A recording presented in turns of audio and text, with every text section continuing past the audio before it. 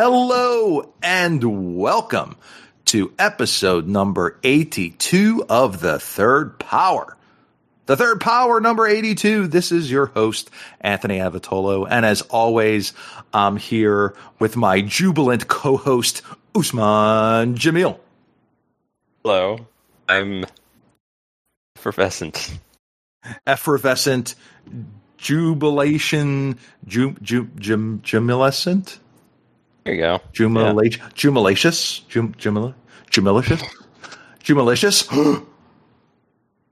Jumalicious. Anyway, we are here today to introduce you all to a brand new Magic the Gathering card from Modern Horizons 2. Yeah. It's always exciting to be part of. This is our fourth time. It's our fourth rodeo. Yeah. Are the bulls getting bigger or smaller? I think we're just getting better. We're better riders now, I think, than before. Yeah, that sounds right. So I got, my chaps are broken in now. Mm-hmm. Take that out of the recording. Maybe not. So we want to thank Wizards of the Coast for this free preview that we can share with you all, and I think you're going to like it a lot. It's one of those things we always look for in Cube. One of those things that we're always excited to talk about and think about and debate and figure out if it's good. Usman, why don't you tell us what is the name of this fabulous Magic card? It is called Dragon's Rage Channeler. Ooh. And it is a red 1-drop. Mana cost of just a red. 1-drops. It is a 1/1 human shaman. And Usman, why don't you tell us what it actually does? Because it wouldn't be very good. As cool as the name is, it wouldn't be very good unless it actually did something more than that. Oh yeah, it feels just like Dragon's Rage Mons Goblin Raiders. Mons Rage. Yeah. Whenever you cast a non-creature spell, Surveil 1. In other words, look at the top card of your library. You may put that card into your graveyard. And a returning mechanic, Delirium. As long as there are 4 or more card types among cards in your graveyard, Dragon's Rage Channeler gets +2/+2 as flying and attacks each combat if able. Nice, because, that's what I always do with my red 1-drops is leave them back to block, Especially when they're 3/3 flyers for one. Nah, you stay back, bro. So it's actually 2 returning mechanics because, Surveil only just came around in the most recent Ravnica block as well. So we get a double dip of returning mechanics here, both Surveil and Delirium. And, Surveil is not something we see very often on red cards.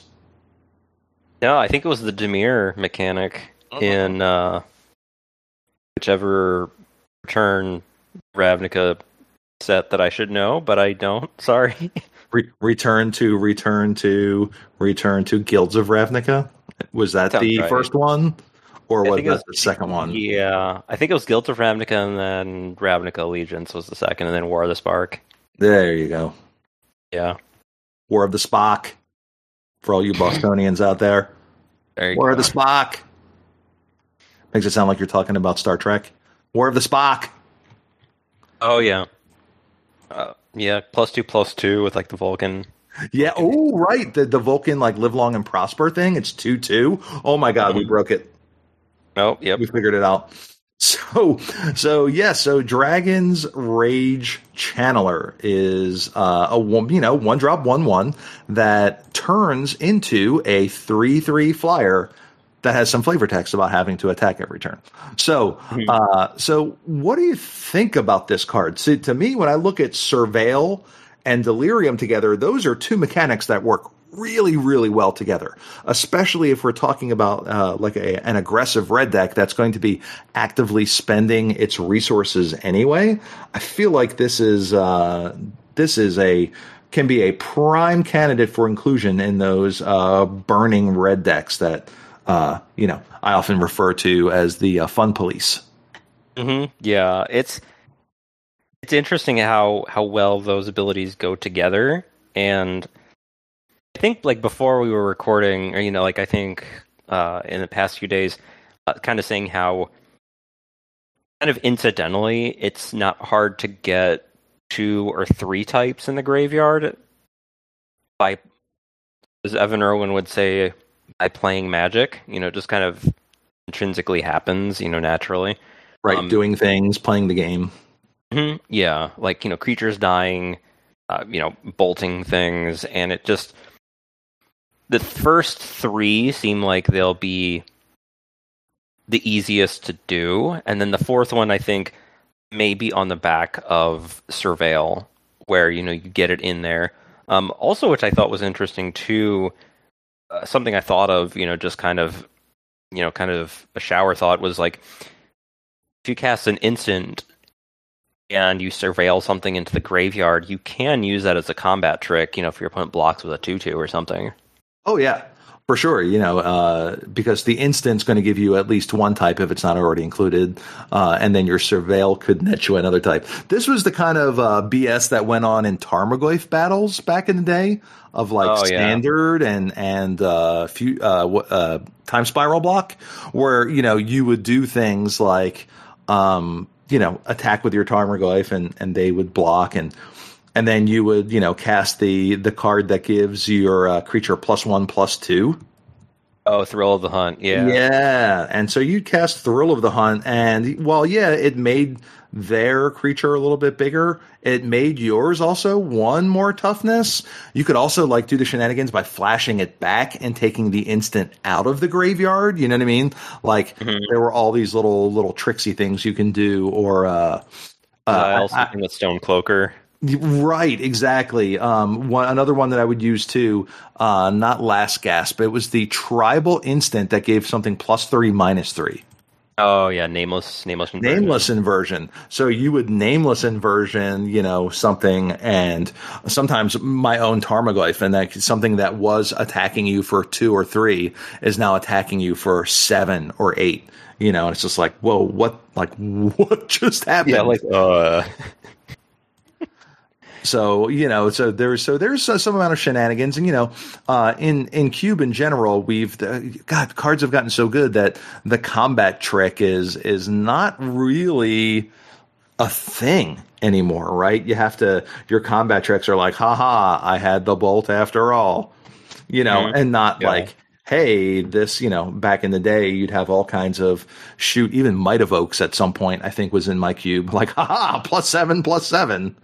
Or there was the split second one. Right, yeah. Exactly. Stonewood Invocation. So, you would play stuff like that. And, while we still have a couple that are pretty good, that can see some play because they can basically operate as a counterspell, that inter-combat tricksiness has gone away a little bit. So, not that it's a huge part of this card, but I still like it as a part of it, as a part of its being, Yeah.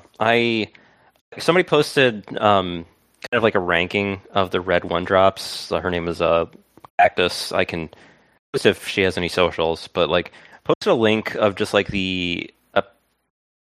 kind of approximate ranking of the red 1-drops, like Goblin Guide, Monastery Swiftspear, being better in burn lists, or more heavy red aggressive decks, more tempo. Grim Lavamancer, being better if you have more fetches or if you have more burn in your deck. Soulscar Mage, Akuma Hellhound, although that's mainly dependent on if you have multiple fetches or if you have more of those kind of lands. Zorgo Bell Striker. I can't look at Akuma Hellhound and not think of Samurai Jack and think of Aku. Oh yeah, Aku Hellhound. I wish I could do the Mako laugh. The that kind of thing. I love it. Anyway, sorry, that would be my altar if I had to do it. Sorry, continue. Okay.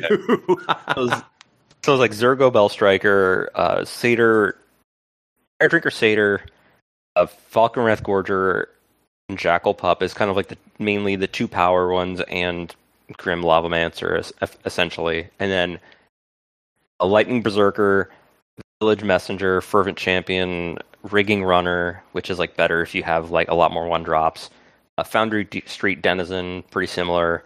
Stromkirk Noble, Gitu Lava Runner, Fanatical Firebrand, Reckless Wave. Whoa, all the disrespect for the Reckless Wave. So far down on the list. That thing attacks for 3 so often when you're not playing with power. And you're actually running cards that cost more than 1 mana. Yeah. Scorch Spitter, Torch Courier, and Skitter of Lizards. And, like, it's... this isn't like a BuzzFeed article. It's like...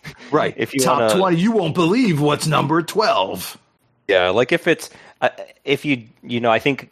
I think it's pretty unanimous, like what's the best, rank, like the first tiers, just like people tend to like ranking things these days, like S tier, S tier, A tier. Oh, whatever. right. Yeah, that's right. The ranking thing, the S tier thing.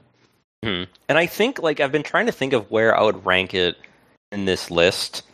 And I think it's probably above Lightning Berserker, but I'm not sure how much higher it is. Like if it's better than Jackal Pup or better than Falkenrath Gorger. It is very...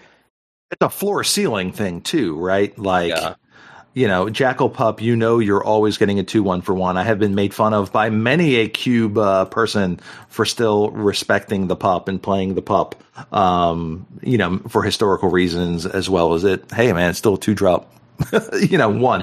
Granted, you get stung pretty hard with it, but you know what you're getting, right? You know what you're getting. You're getting a 2-power 1-drop. You don't care that much about your life total. The whole goal is to reduce them. Where I think this card has the ability, it can be a stinker, right? Like if you cannot hit, right. Let's say you have just one of those like creature heavy draws, and it's just like, okay, well, I'm playing a bunch of creatures. Great. I played a spell and oh look, it's another creature. Huh. So there are certainly times where it can be doo-doo shorts a little bit, but I think the upside is enough, and this is why I like Reckless Wave. The upside is enough. 3-power 1-drops are no joke. Are no joke at all. And while I don't, the possibility of this happening on turn 2 is, magical Christmas land a bit here. I think the ability to give it flying in that mid game when you're trying to push through damage, or even being able, maybe on turn 3 you are able to get to Delirium. Especially if you're running something like artifact creatures in your deck, right? Bang, there's 2 types right there. I'm gonna shock your, when I say shock, I don't mean actual shock, but bolt your thing. Oh look, it's an artifact creature. I now have 3 types. Mm-hmm. Yeah. And, I cracked a fetch on turn 1. It is now a 3/3 flyer. You know what I mean? So, while, that's going to be pretty seldom. I think with the ceiling being as high as it is, I would probably rank it a little higher. The problem is that it's what do you value more, right? We've learned that people rank things differently based on their opinion of things, right? Some people care way more about the average use case or the floor than they care about the ceiling, So if you're more of a floor dweller, then I think it's worse than Jackal Pup. But I think if you like to get your head in the clouds once in a while, I think it's, I think it moves up the list a little bit. Yeah, I think it's probably between Satyr and Gorger. Yeah, like Gorger's just, but another thing too is Gorger's just a very efficient, right? It doesn't. Let's be honest, the whole card just says flavor text. It's just a 2. You're right. It's just a 2-power 1-drop. 2/1 blank. Right, 2/1 blank. Wait, you have something that interacts with that somehow? Okay, no, maybe very corner piecey. I think I had it happen once. Right, and how many games of Cube have you played since that set came out? You know what I mean? Lot. So, it's few and far between. So like I think so maybe it's higher than that. I think so. Fire Drinker Satyr, like how often is that? Are you actually using the pumping effect? You know what I mean? To do something on an attack where you need to pump it. So, it could be as high. I really like Zergo Bell Striker, so I'd probably slot it below there, but maybe it's as high as that. Yeah. Yeah, I think so. One thing I did want to say also before I forgot is, do you remember Tattermunch Maniac? And of course. The preview article for it? Heck yeah. And like, the preview article, and I'll link it in the show notes. Hopefully I'll remember. But when Mike Flores was sent the preview card for Tattermunch Maniac, which is, for those who aren't old, it's a green/red hybrid for 2/1 Goblin. It's either Goblin Warrior or Goblin Berserker, but its drawback was you had to attack each turn with it. It is a Goblin Warrior. Okay, that was close. That was my first guess, too, so we'll say I got it. He had a fancy skull helmet on his head. Yeah. Because it shows up to one meal wearing the carcass of the last. Yep. It killed something or another. But, like, the email that Mike Flores got was just, like, I think it was, like, just, yes, really? I think that was the entire email, because at the time, it was pretty unheard of to see a creature of that efficiency come back. And I would say, apologies, my cat decided to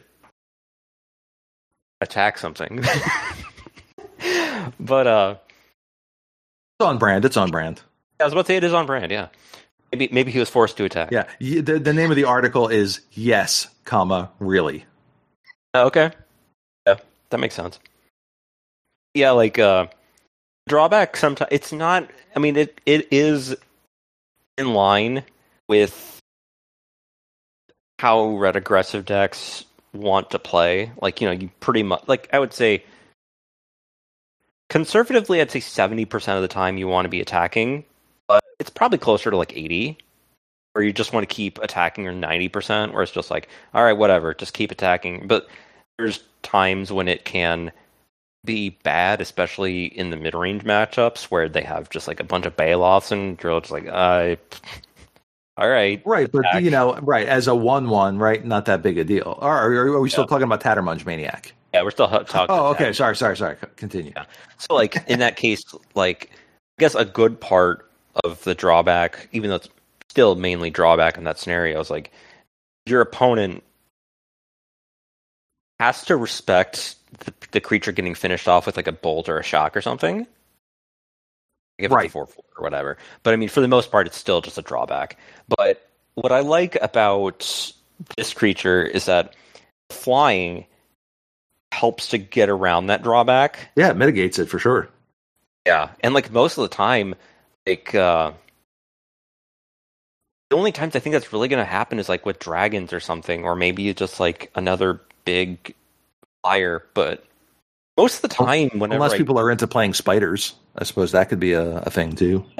Yeah, they could have some spiders, yeah, or like like cycling a Shark Typhoon or something. But I mean, for the most part, it's almost unblockable to make it a 3/3. And I think in terms of, I think once you get a crack in with it, it's paid for itself. I think. Yeah, it was funny. Like when I got this, got the card. I didn't see it until a while later. After I got it sent, it was like I wish it was several hours later. I think it was like maybe 5 or so hours later, and someone was like, "Hey, congrats on the preview." I'm like, "Wait, what? What is this?"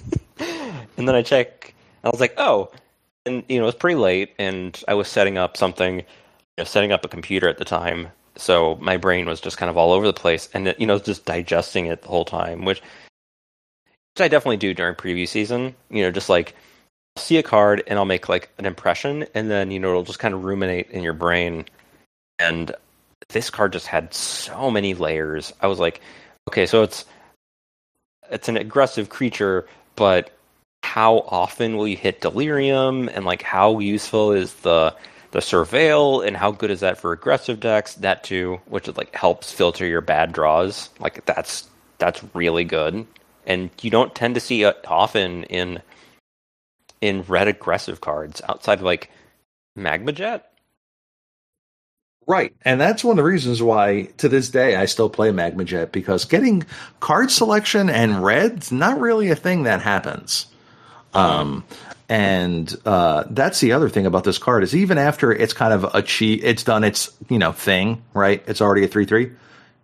You still get to surveil. And, one of the, as we all know, one of the parts of, attacking with red decks is closing. And by being able to cast spells and continue to search for gas and continue to try to find things is pretty good. Also, let's not downplay too much the fact that it's a human. That matters too. Yeah. That's the one tribal interaction that I think just about everybody probably has in their cube. I actually had guest starred on an episode of Sully Singleton, and we talked about the same thing about humans. Like, hey, here's this archetype that you probably have that you don't even realize you have. Or, hey, by the way, try adding these 2 cards, and you're going to see like, oh wow, we have a whole sub theme now, like this tribal sub theme. We can leave it to, the universe, whether or not we're tired of the fact that every universe seems to have humans.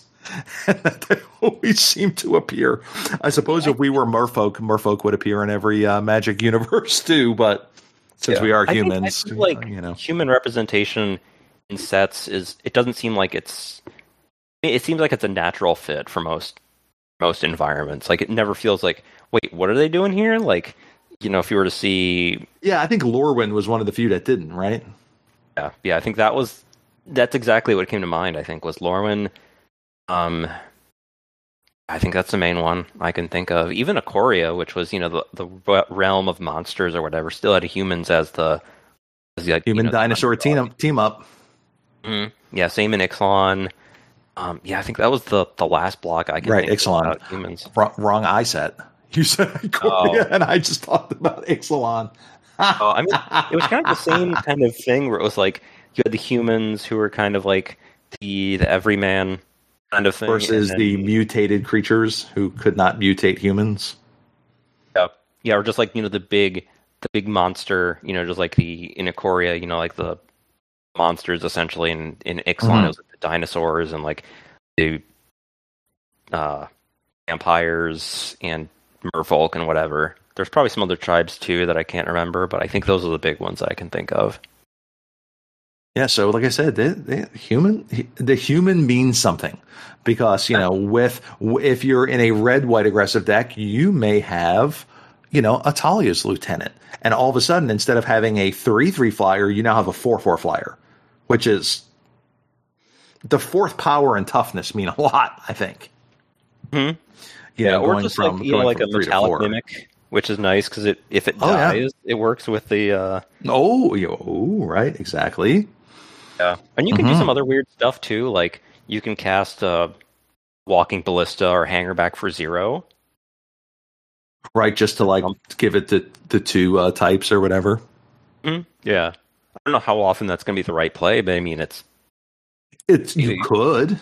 Yeah, I ain't going to stop you. Right, you could. I mean, maybe you include, maybe you like types.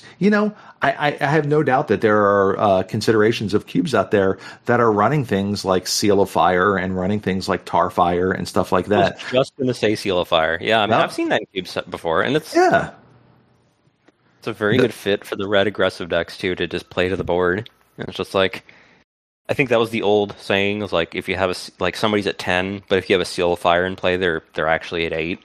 Mm-hmm. Remember that? Oh yeah. Or if you had an Arc Slogger in play, they were basically at -8 if you got to untap with it. I was telling some of the youngsters about Arc Slogger recently. Uh-oh. Yeah, I guess there's too much hot fire. They're putting out the fire for dealing 2 damage.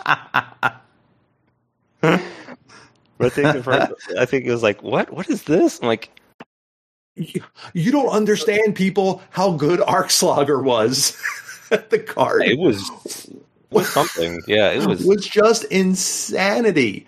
Like, especially in 60 card formats, because you got that many more shocks out of it.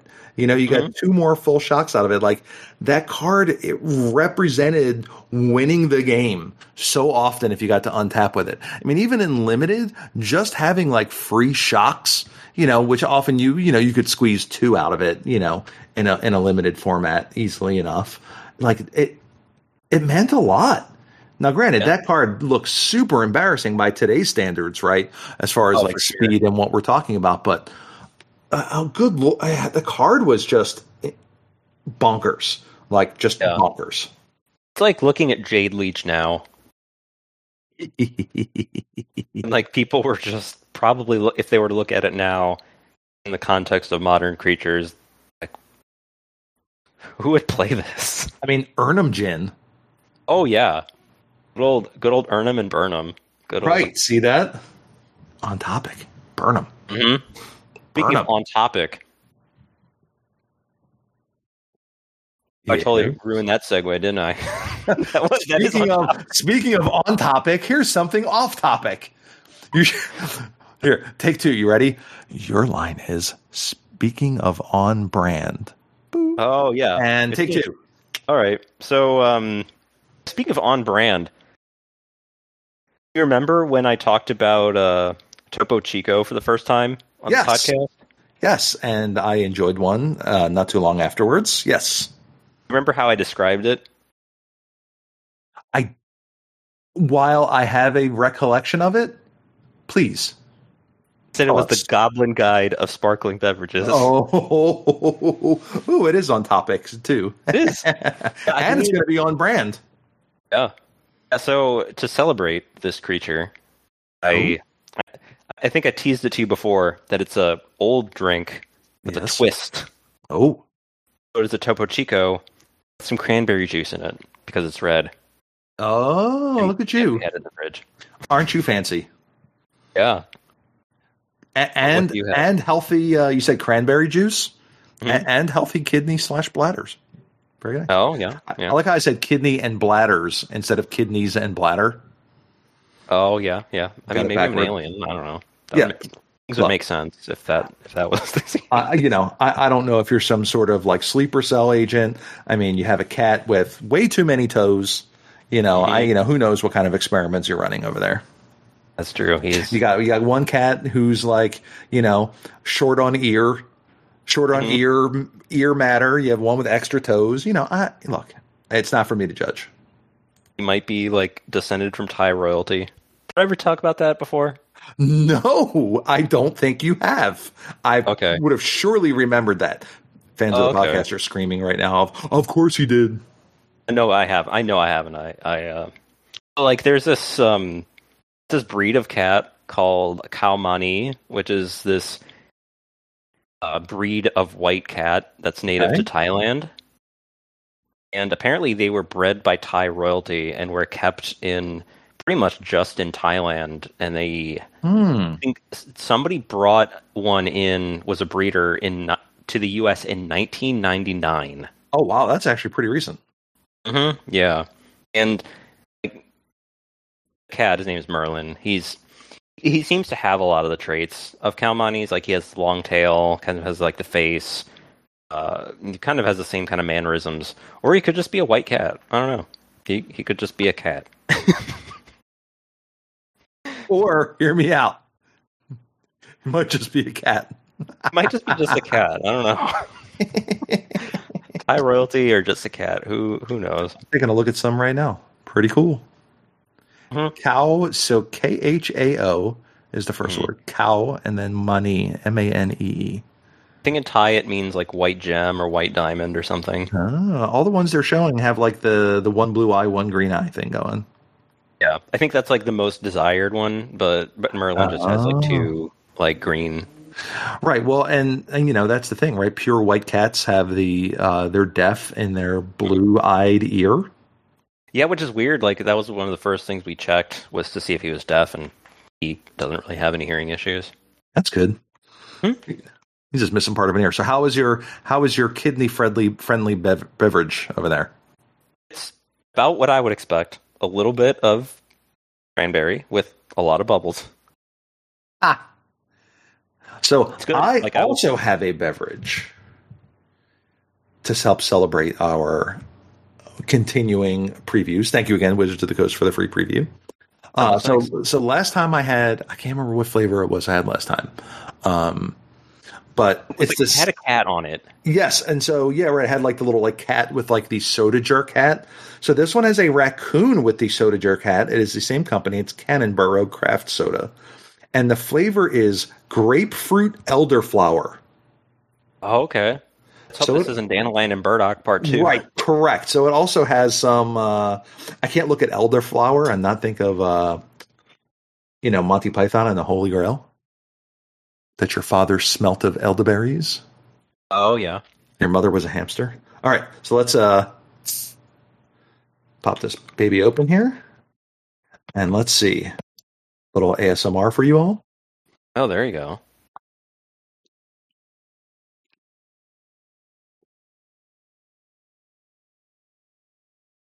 Interesting. So it's actually very clean tasting. And then at the end, you just get a little, tiny little bit of like the grapefruit bitterness on the end. But it's not overwhelming, that overwhelming flavor. The reason why I don't eat grapefruit, because they're a bit strong. That's actually pretty good. And it doesn't have, the nice part is, like a lot of sodas, you have just that really sweet aftertaste that's left in your mouth. And it kind of, I wouldn't say ruins whatever it is that you're eating next or tasting next, but it kind of just has that almost, that sweet flavor in your mouth that isn't super desirable. I'm not getting that now. Oh, nice. It actually just seems here. It seems to happen more with sodas that use corn syrup. That makes sense. Like if you've had Mexican Coke, it's kind of similar where it doesn't really have sugar. that cloying. Right. Mm-hmm. Same thing with this. This is also cane sugar. Makes sense. I kind of figured from the way the bottle looked that it was one of those we use. Oh yeah, craft kind of soda. Oh yeah, craft soda. They wouldn't deem to lower themselves to using, corn syrup. Yeah, I was about to say if they did, they would be in danger if the people found out. By the way, according to the Google Mobile, a Kalmani cat costs about $11,000. Yeah, purebreds are expensive, which is why I kind of doubt that he is one of those. I mean, he was like a feral cat, and it's like his feral side doesn't come out until he goes to the vet. He hates going to the vet. Like he'll hiss. Right, like it's like having a different cat. Like, who are you?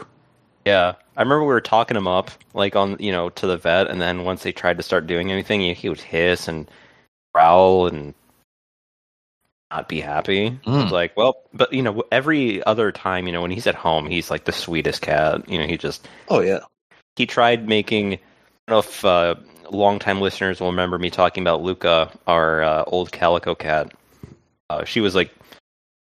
She was an old lady when we got her, she was like about 10, but she lived to be about 15. She was about 13 when we got Merlin, and she was the boss, and the boys were not the boss, but he still tried to be friends. Hey, hey, Angela, Mona, Samantha. Sorry, in the middle of my Tony Danza impersonation, I forgot the name of Luca. Luca. Oh, yeah, there you go. But he tried to be friends with her, just like, there was one time when he was feeling sick, and he was feeling really bad. We had a vet scheduled appointment, but he rested his head on her when she was asleep. Yeah, and we thought it was like, a Christmas miracle, and then she woke up. And delivered the beatdown. She hissed at him several times. Are you crazy? Do you know who I am? It's like, what is this? He's like, oh. Yeah. Oh, He's a sweet cat. They're both those cats are just, yeah, they're great. Oh, man. It's become a meme for, like, me playing, greedy decks to be chrono decks. And are you familiar? I actually referenced this earlier today on Twitter. Are you familiar with the trope of Flanderization? I don't. I mentioned it, and I don't know what it was. Okay. No, what? So it's it's named for Ned Flanders. Yeah. It's like when somebody has a character trait, like like in the beginning of The Simpsons, Ned Flanders was meant to be kind of like the opposite of Homer Simpson. Just like very laid back, and like him being religious was just like a part of his character. It wasn't right, but then it just became more and more emphasized, like caricatured or whatever. Mm-hmm. Yeah, and that's kind of like how I feel like I've been with my greedy splashed chrono decks, where it's just like I'll splash Dalkin Shackles in my 5-color deck, which I've done twice. Now, to be fair, I've also I'm the person that has splashed Moloku Upheaval into his mono red deck before. Okay, that's legit. It was, as it turned out, it wasn't very aggressive. It was kind of mid-rangey. So, I was gonna say, I'm like, mana. We didn't have as many 1-drops back then as we do now, and my Moloku is a Spanish Moloku, so it makes 2/2s. Oh yeah, and I just took Upheaval first pick out of the third pack because there was nothing for me. I'm like, like yellow. Exactly. It was fun. Because we were like blue, and then like I just wouldn't play anything blue for a really long time. Yeah, like what is this? I think one person I got to Upheaval and then cast Goblin Guide afterwards, and they're like, "What is happening? This is the stupidest thing I've ever seen." I'm like, by the way, take 2. Oh, you got another land, right? Oh, what a shame! You'll have to discard it. I think like it's become like a meme for me to like splash like Censor, and it's just like splash Agadeem's Awakening, and that it's like I'll just splash this Golgari card in my Jeskai deck. It's become just like this complete Flanderization that I've just done. I'm just playing these wonky splash decks. Right, just lean into it at this point. Yeah, I was about to. Sorry, go ahead. I was gonna say I have just become the I've embraced it like full force, and like I think it's all started because Chrono has multiple digits, being polydactyl, and I guess that's the theme, is that being greedy and playing lots of colors and whatnot, needing all of the toes. I think I texted somebody at 11 because I think we were drafting his cube, and he had gone to sleep. We were just drafting his cube, and I worldly counseled for 5. I think I sent him a message on Discord at like 11 his time, and I realized it right after. I'm like, oh, just like, oh no. I was like, oh no, I did it at 11. I was like, oh well, oh well, here you go. Yeah, some of us aren't full adults yet and are still awake at 11. Oh yeah, I sleep at 10. I just don't sleep. Even I leave at 7 a.m. to go to work, and I still don't sleep until 12 or 1. So, it's fair. It's just one of those things. Hey, speaking of red-blue, since we were both talking about that, one of the main things, at least that I have tried to do with my cube, kind of going forward, is to come up with red to do other things besides attack for 2 and cast lightning bolts or whatever, right? And how could this creature,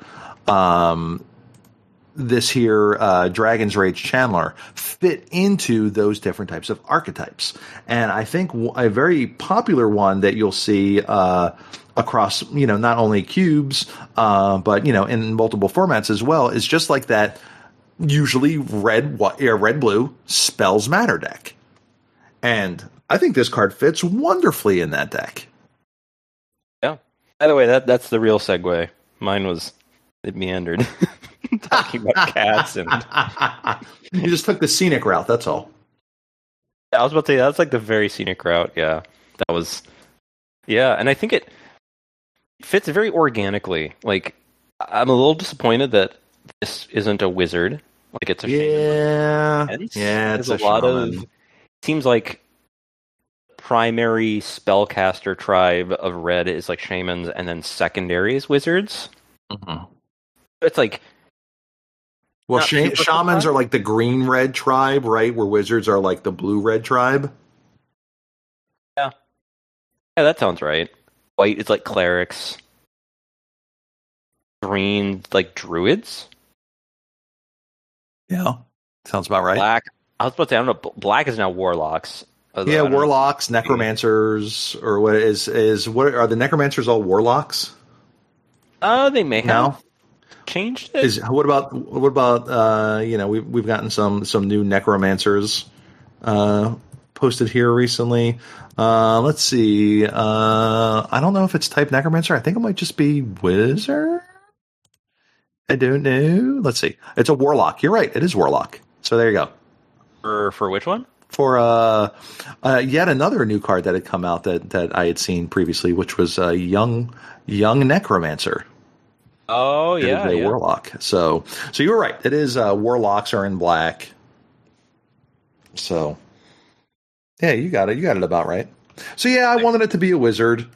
You know, hey, if it was blue, red hybrid wizard or shaman, it would be a purple shaman. Oh yeah, that's true. I thought you were going to say like something about it being weird, being like the weird type. Nope. From Ravnica. I'm just stretching for an inside joke about one of your screen names. There you go. Yeah. So, and in that Spells Matter deck, right? So it can like very organically be a wizard deck because we've gotten a lot of that stuff recently. We've gotten, and it doesn't necessarily need to be that Sprite Dragon. I don't know if you've looked at Sprite Dragon recently. Sprite Dragon's like a $5 card. Oh wow! Yeah. All I knew that it was an uncommon wild card on Arena, and that's yeah. In IRL, it's was printed in a set that didn't that happened right at the beginning of the pandemic. It is a prominent feature in the red blue Delver decks in Legacy. I believe it's also that similar type of deck exists in Modern as well and is fairly popular. So and it's exactly Spells Matter. I was supposed to say same in Historic with the Phoenix deck. Right, exactly. Just slots in. It's not uncommon for it to be like a 5/5. That wasn't even an intentional pawn. Wow, uncommon. Yeah. Oh, that's a knee slapper. Yeah, it is. It also like works really well, and like those kind of Xerox decks where I don't know how often it's going to and again I guess it could just incidentally where instead of creatures being one of the incidental types, it'll probably be like instants and sorceries being like your two base that you can rely upon in those Xerox decks, and then you mize like creature or something as your like you can certainly, and there are a bunch of Spells Matter cards. Some of them are very typical in cubes, right? You mentioned two of them earlier: Monastery Swiftspear, Soulscar Mage. Those are two that you're going to see time and again. But it doesn't take much that if you want to lean your blue-red section that direction, like there's some pretty decent cards. Like, if you want to push that whole thing, you can get rewarded by playing some cards that, let's say you enjoy playing them in constructed formats. You can play a Manamorphose in your deck, right? Like, it's just, you just play with a 39 card deck, right? Instead of a 40 card deck. I enjoy, I think I play a Bedlam Reveler in my cube because I just like it as a card. and I kind of like what it does. It's also a prowess card, right? A lot of, the other big thing in red too is, we have what I kind of refer to as like Chandra card drawing, which is the like YOLO draw. Yeah, like the exile your top card of your deck. Hope you can cast it. Type of draws. We have that's on a lot of Chandras. There's the 2/1 prowess guy from the core set. What's his name? He's a human. I should feel like I know this. What, 2/1 prowess? I believe he's 2/1 prowess. When he comes into play, you reveal the top card of your deck and you can play it. You just play that card. Why can't I think of its name? Abbot of Carol Keep? Yeah, Abbot. That's a joke for really old people. So, like Abbot of Carol Keep kind of leans towards that. There's the 4-mana enchantment also, right? That was, you can choose cons or dragons, right? Oh, yeah. That, there's also the one from said Ravnica block where you get to like play with your top card revealed. Oh, yeah, Chandra, Fire Artisan? Oh, there's also Experimental Frenzy, right? Or Experimental whatever. Yeah. So there's like all these cards that help support like playing more cards per turn. You know what I mean? Like without it being explicitly card drawing. But most cubes play Faithless Looting already. That's a good card. That's a way to get value out of your Falkenrath Gorger. Yeah. I feel like maybe that's how I got my one-off Vampire Madness. I think maybe it was with looting.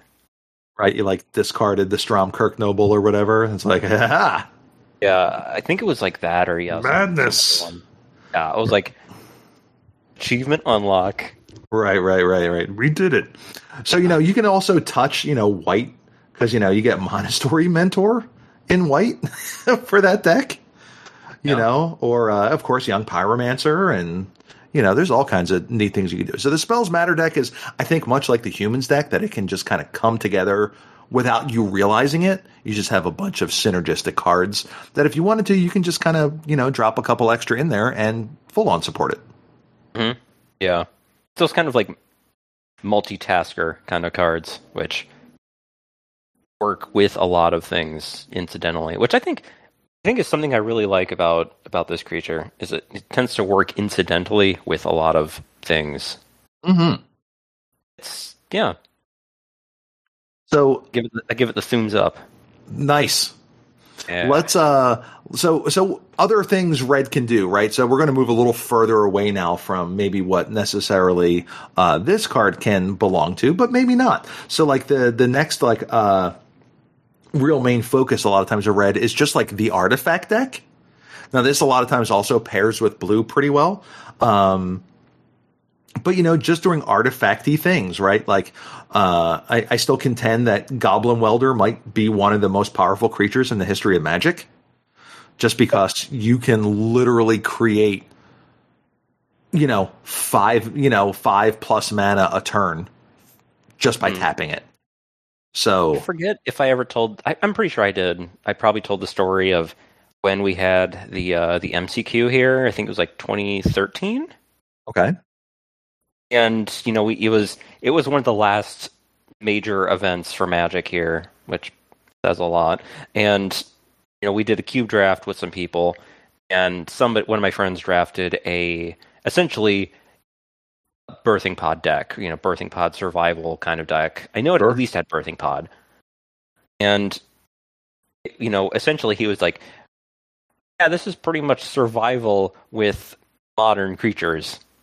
And I was like, yeah, that makes sense. So, after the draft was done, after I got home, like a week or so after when I got to shuffling my cube, I was like, I'm going to go split my cube up and see look at the creature, non-creature distribution. And then, just looked at it, and I think it skewed more towards creatures by not a huge margin, but like a decent amount.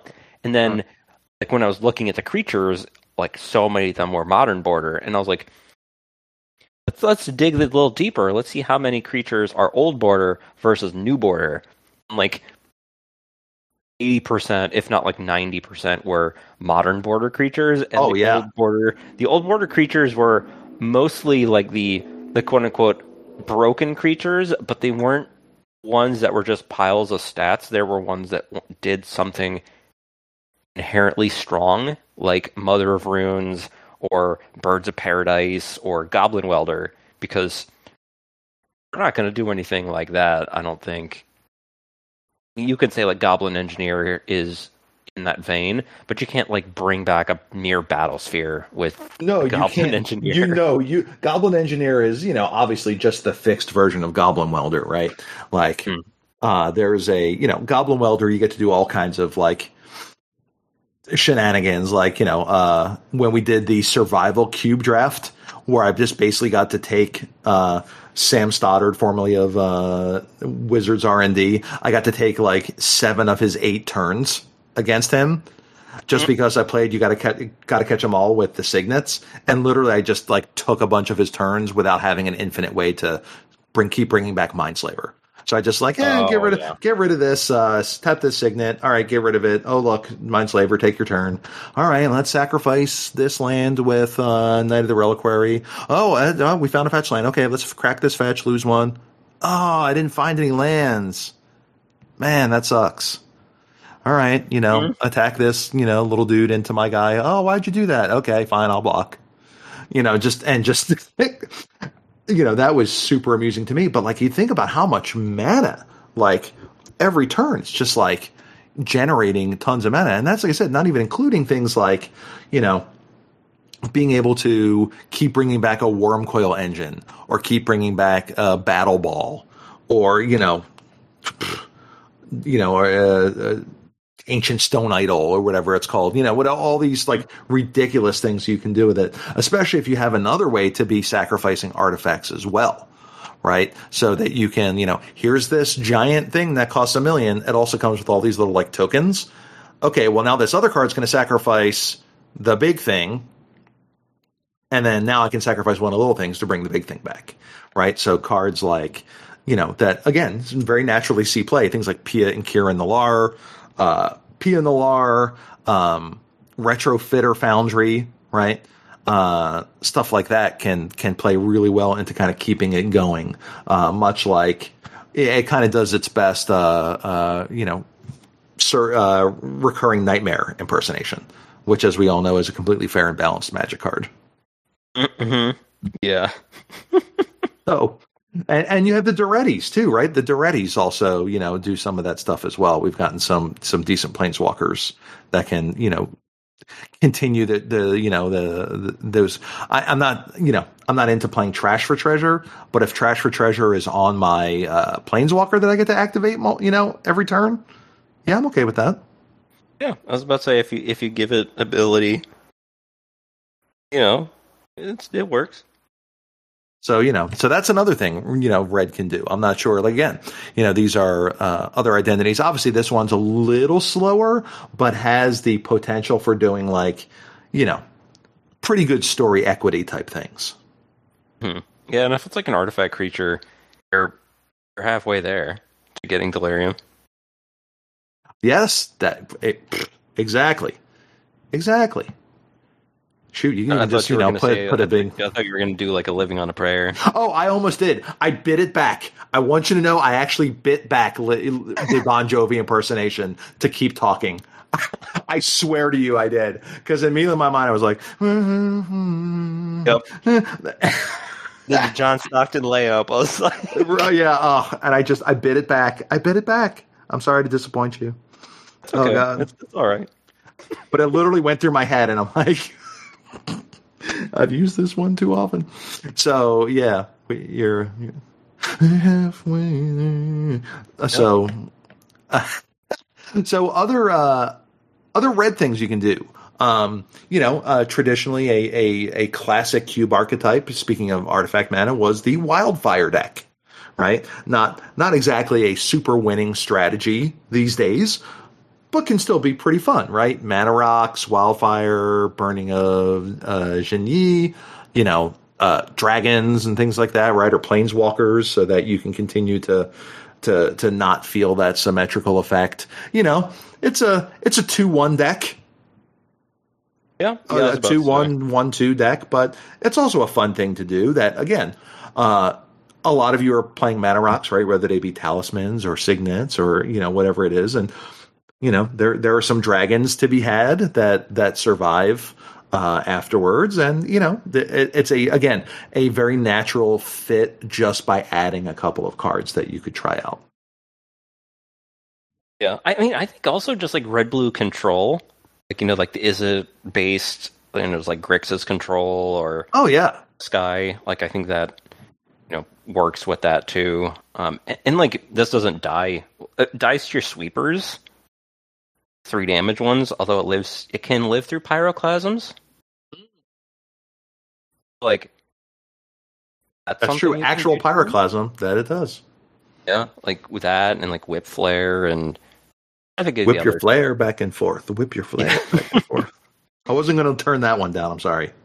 Oh no, that makes sense. In the air, back and forth. I don't know if I would put this creature in that kind of deck. No, so right. That's the thing. But hey, at least it flies, right? Like you can Horsequake for 2. Yeah. And people will still play regular Earthquake.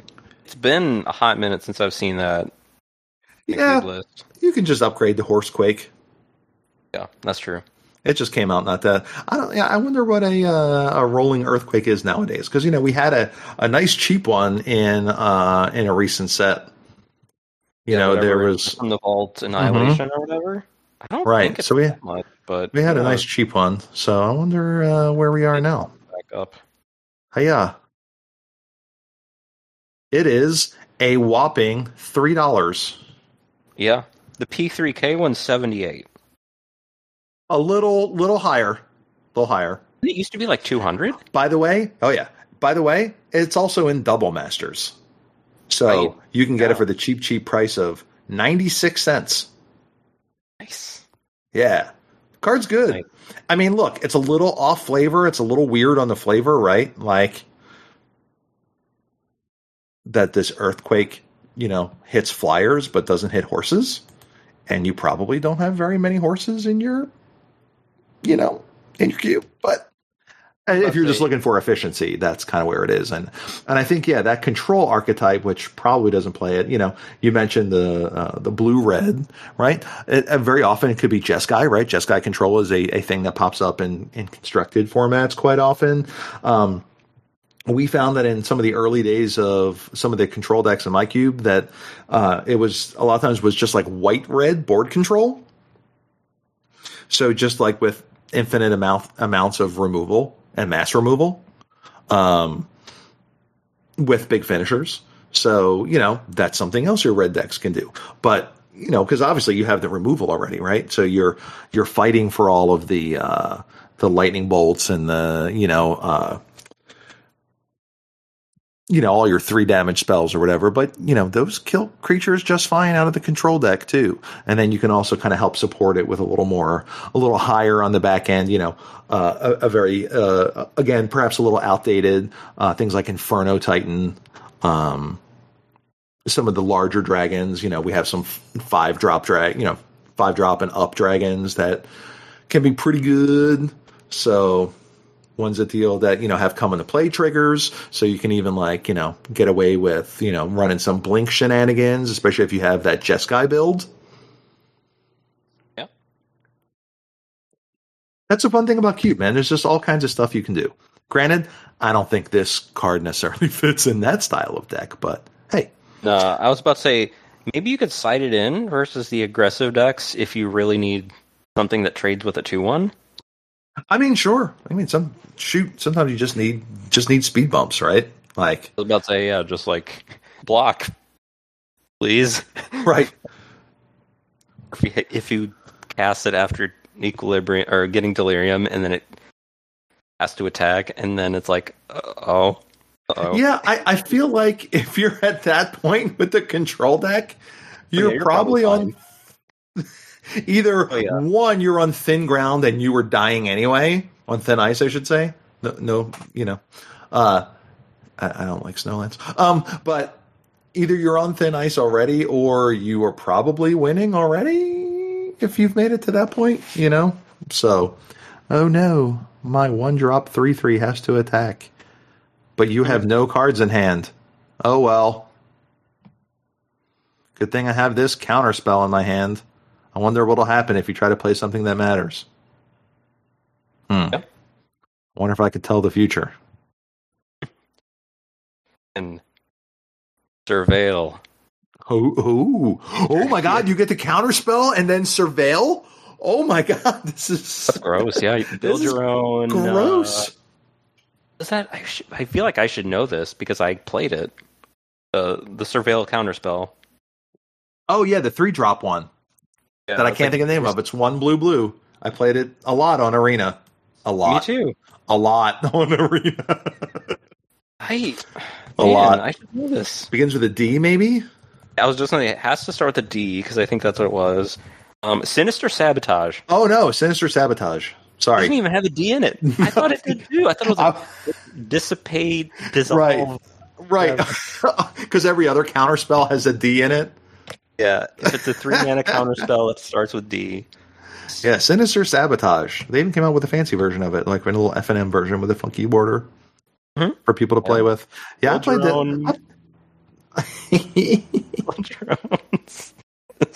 It's the same amount of mana too. Slightly different color, right? What's one? You surveil and then you cryptic. Yeah, because it's when you cast it, right? You get to surveil, so you get to tell whether or not you get to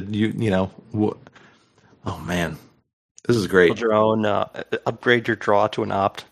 See that? That's what it's all about. Finding that extra value. Get my cryptic command. This creature deck. Yeah, because of. So decks like that are what made me actually take the filter lands out of my cube long ago, because there were just like too many.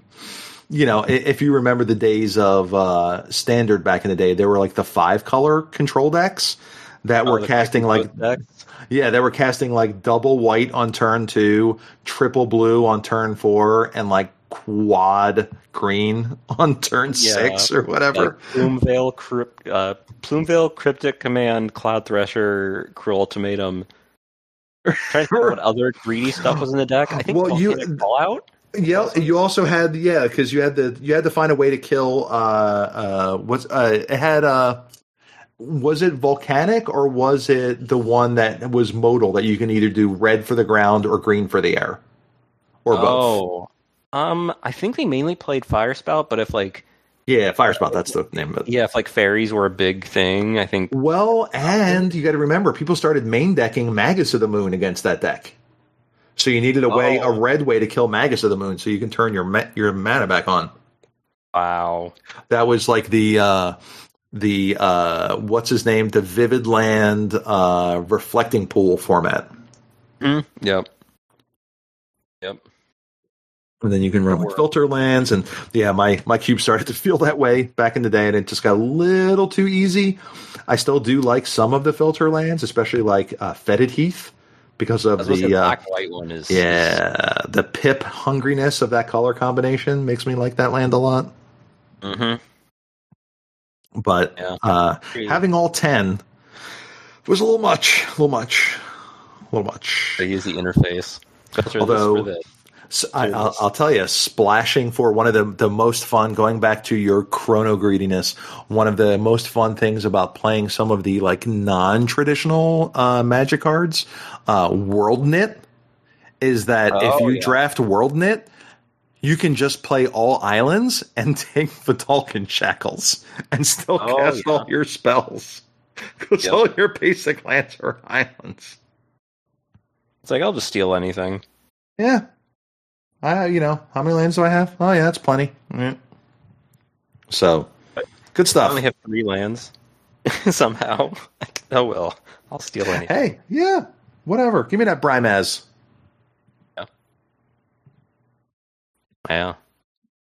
That's pretty good. Mm-hmm. Oh. Enjoying the rest of my grapefruit elderflower here. Nice. Shockingly good. A little more sugar than I'm used to drinking, so, I'm going to get a sugar rush. I was about to say. Hated when parents said that. Like, you realize, like, it takes some time for the body to process this, right? Like, yeah. Oh, well. Well, hey, once again, thank you to Wizards for the free preview card. Once again, make sure you check it out. We'll, I'm sure, certainly post, pictures with this podcast so you can see it. Check out the Dragon's Rage channeler, DRC. Yeah, I was just thinking that. I'm like, I guess DRS is good against this card. Ooh. Yep. It's not quite DNC. So it's not the Democratic National Convention. It's the Democratic Rage Convention.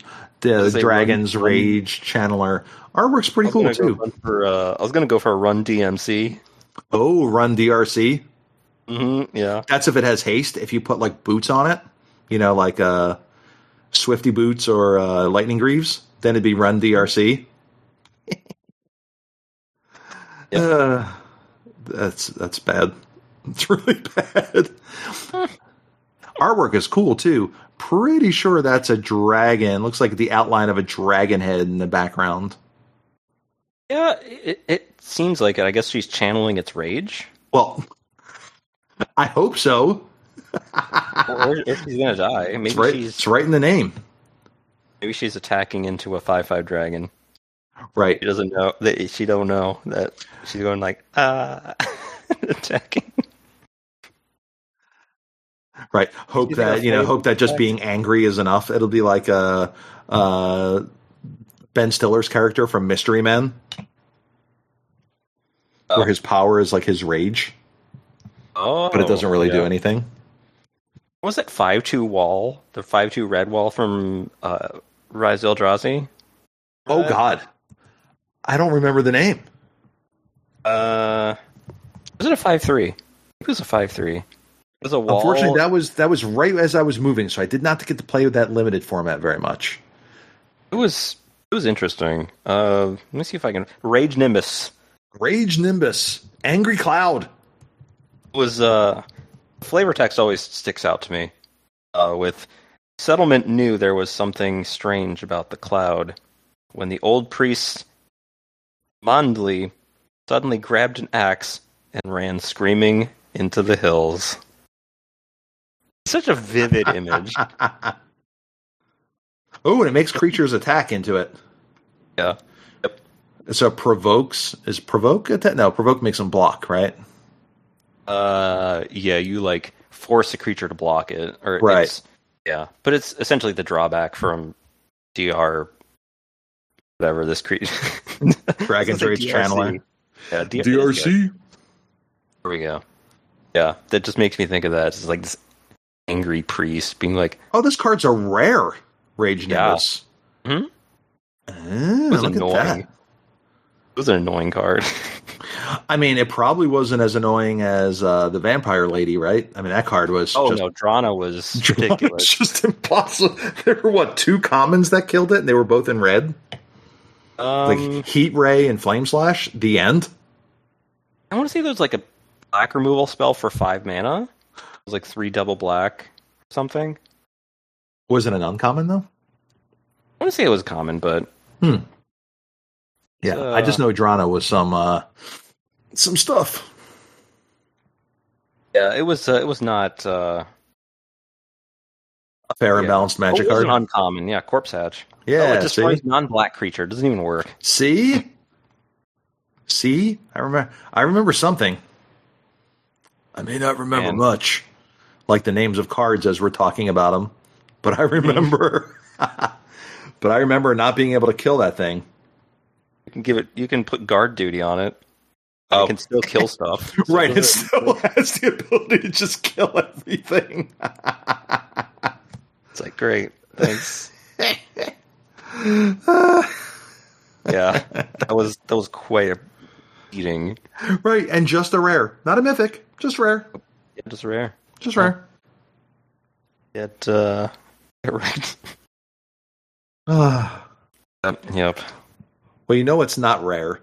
Me enjoying the time spent with you recording the third power. These are always fun. Like, my enjoyment is not rare. Maybe us recording is a little more rare than we'd like it to be. Recordings are. I thought that's what we were going for. I'm like, no, but my enjoyment is not rare. Yeah. My enjoyment is common. It is quite a common. It is basic land. And getting these previews is mythic, and we're hoping that it continues to trend towards rare. Yeah, we're the Drana. Right, we got to get to Drana power level instead of Emrakul power level.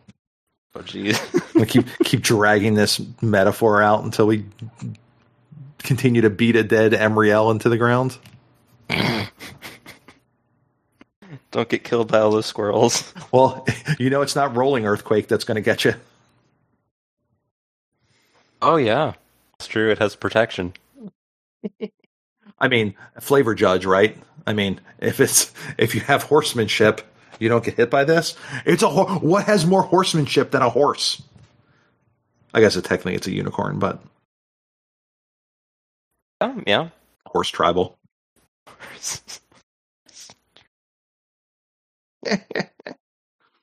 All right. Well, why don't you let everybody know where if they would like to talk to you and ask you more questions about expensive cats from Thailand or Burdock soda or hey, maybe even Cube. Where can people find you? Oh, sure. Yeah. So, Rifle for Cool Stuff Inc.com, a review of M21 and this backlog should be going up sometime. Good. So kind of it turns into more and more of a retrospective. I was about to say it's more of a hey, here's this. I think M21's mostly done, and I think there was like one card that I cared about in Jumpstart, like that Phoenix. Oh, okay. For that Phoenix, the 2 in a red, 2/2 haste, whatever. Yeah, that's a good one. I'm on Twitter at Usman the Rad. I'm on Discord. I can link to some Discords on the show notes. That's mostly where I talk about Magic is on Discord. Although lately I just talk about cats. Exhibit A. C&D. Yeah. I think that's pretty much it.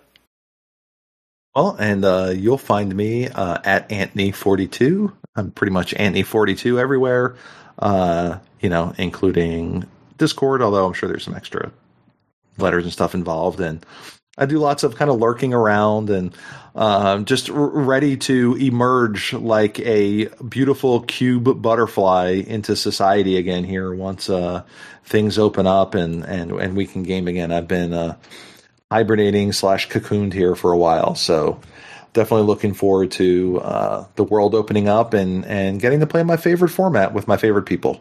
So yeah, I don't know when I'm going to start cubing again. I think most everybody in my group has been vaccinated, but like I also haven't updated my cube since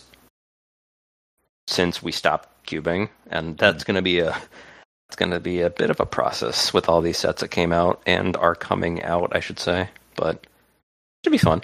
I'll just got to do it, but I'll do it. Yeah.